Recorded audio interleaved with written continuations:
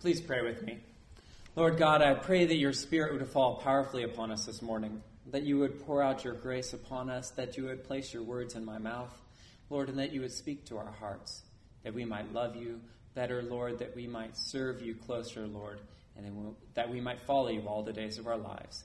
And we pray this in Jesus' name. Amen. Good morning. Please be seated.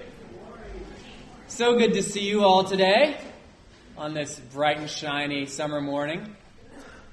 Now, I have before me, and you have before you too, 2 bananas.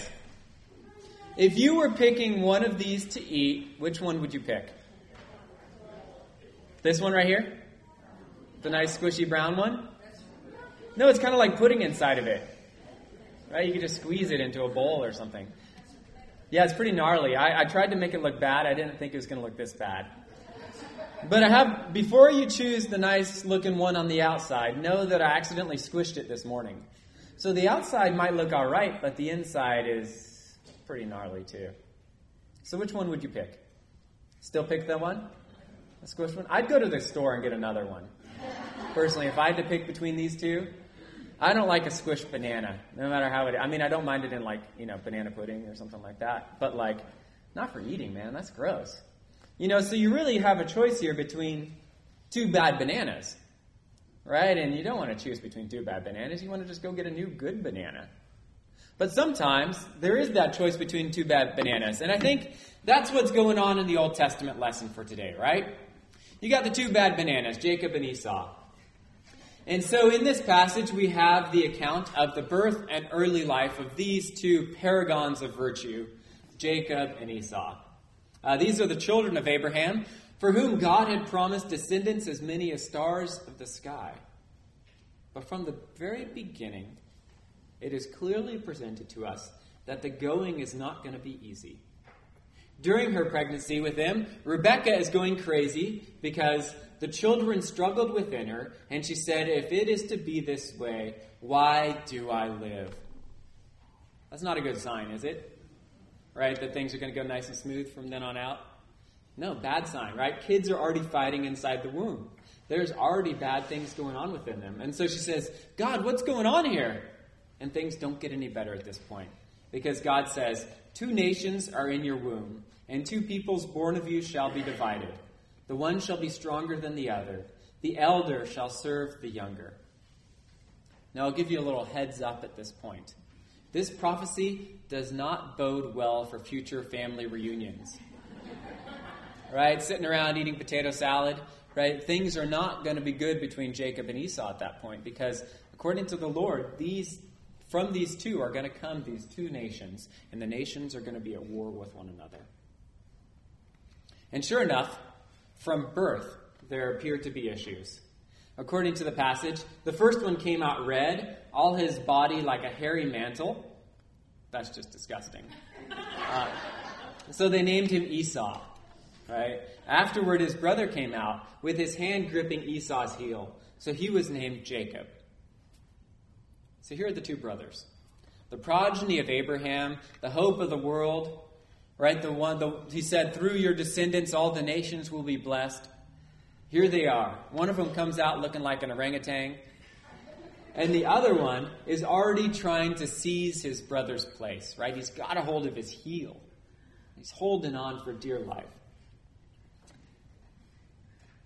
As is often the case, these differences which were there at birth are not reconciled in the youth of these 2 young men. Jacob likes it inside with mommy. Esau likes it outside with dad hunting. Mom likes Jacob, dad likes Esau. The family's divided about the children even. Not just of the children fighting, but the parents are divided about them. One has their favorite, the other likes the other one better. One is scheming and conniving, the other is brash and crass.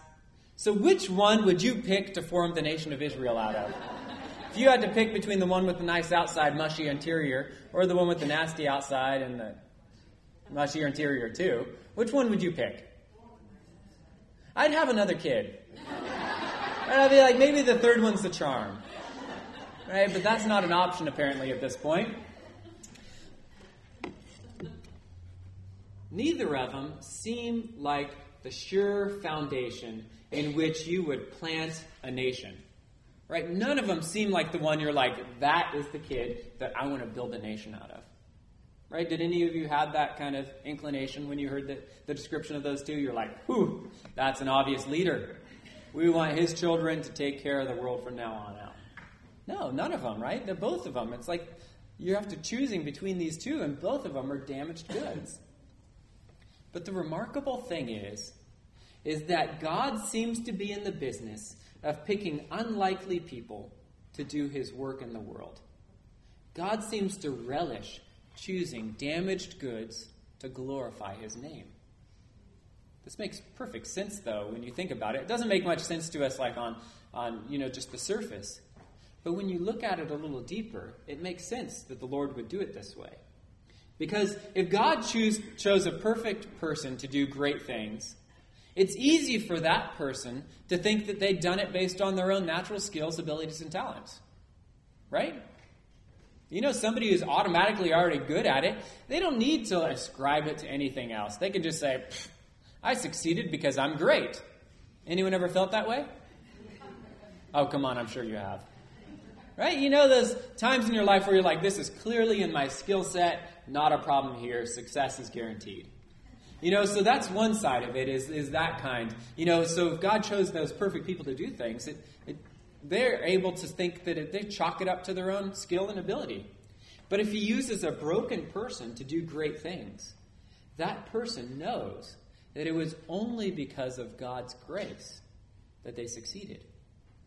Right? If great things are done by somebody who is clearly insufficient in their own mind, if they understand that, then they are able to say, the only reason I succeeded was because God made me able to do it.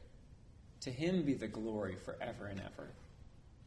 For instance, we'll use me as an example. Right? If I'm sitting with a couple in a premarital counseling session, and the Lord gives me an illustration to help them understand the wonderful mystery of Christian marriage, I know that it's not from me because I'm not a skilled marriage counselor. Right? I don't know anything about premarital counseling. So is anybody going through that with me right now? I don't want to show my hand at this point. Right? You don't get taught this stuff in seminary. They don't have premarital counseling 101 that you have to take. Right? You don't get those skills. So I just have to say, honestly, I don't know what I'm doing. But when God gives me the things I need to know for that session, I'm able to say, thank you, God. Thank you. Because I came in here not knowing what I was going to do, but you provided for me exactly what I needed to say. If I'd had all the training in the world, it would be easy for me to ascribe that to my own skills, abilities, and hard work that I had put into it. But no, because I'm so incompetent, I'm able to give God glory. Anyone want to go through premarital counseling with me now? Because we have a great time. Right? And so what I'm able to do is say, at the beginning of our sessions, I say, look, I don't have any training. I'm honest like I am right now with you all.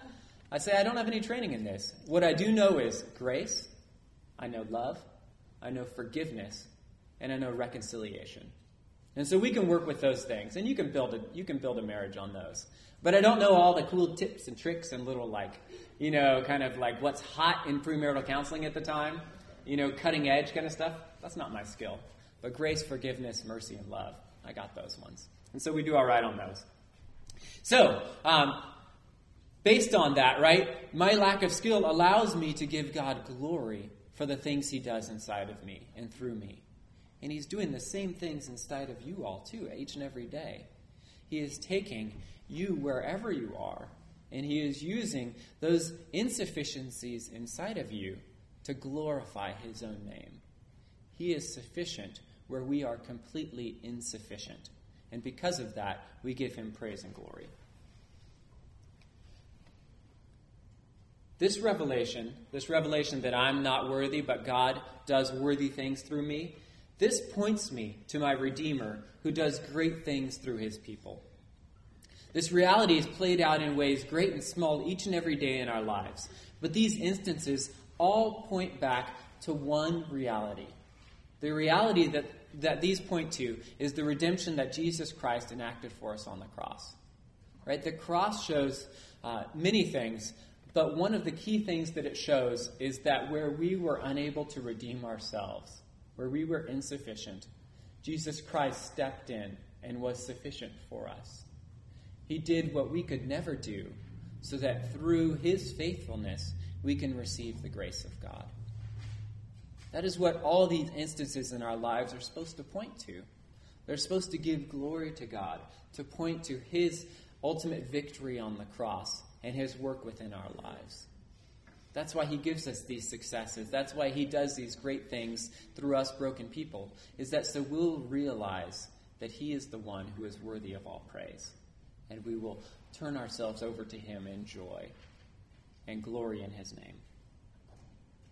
That event, and each of these events in our lives, guide us to the place where Jesus Christ has done what none of us could ever do for us, so that we could have the gift of freedom that the law, that our own sufficiency could never provide for us. Which is why I love this story of Jacob and Esau so much. I love it because it's so purely human, right? It is, like if you were writing this thing, I would never think to put, make Esau covered in red fur, right? He's just a hairy dude. Like, those things are just so rich and cool and amazing because it shows that God uses all kinds of people to carry out his plan. And to make Jacob grasping the heel, and to make him stealing away the birthright of Esau. All those things, all those ways of brokenness that God shows us in this passage, they all show us that God is in the business of using hurting people to bring about his healing in the nations. And so for us, as we read this story today, may we be people who come to God and say, look, God, I know I'm one of these bananas, right? I might either look bad on the outside and be bad on the inside, or I might look all right on the outside but be mushy on the inside. We're one of those things, every one of us. We're all insufficient in some way or other. No matter how successful we've been in our lives, no matter how much people might like us, no matter how much we fake the funk and look good, all of us, when you dig deep enough, we're mushy. When you squeeze us hard enough, you realize what we're made of. And there is insufficiency there. And that realization, that honesty, should drive us to Jesus Christ, where we realize our full sufficiency, where we find our hope, where we find our redemption, where we find life and joy and meaning and purpose, and where we also, therefore, become a part of his plan to redeem the world. Because it was through Jacob, it was through this conniving, scheming guy that God enacted his plan of salvation. Because it was by his descendant, Jesus, that we all achieve eternal life. And so may we give glory to God today that he chooses broken people to do his perfect work in this world. Let's pray. Dear Lord God, I thank you that you are using us today to do your powerful stuff in this world. Lord, I pray that we would honestly approach your throne room, Lord, knowing that we are insufficient, but realizing, Lord, that even in the very moment of knowing how weak we are, Lord, that is when we are at our strongest, because that is when you can do your greatest work through us. Lord, help us to be weak for you, but strong through the power that you give us. Lord, and may we serve you in this world humbly, giving glory to you as our Lord and Savior. And we pray this in Jesus' name. Amen.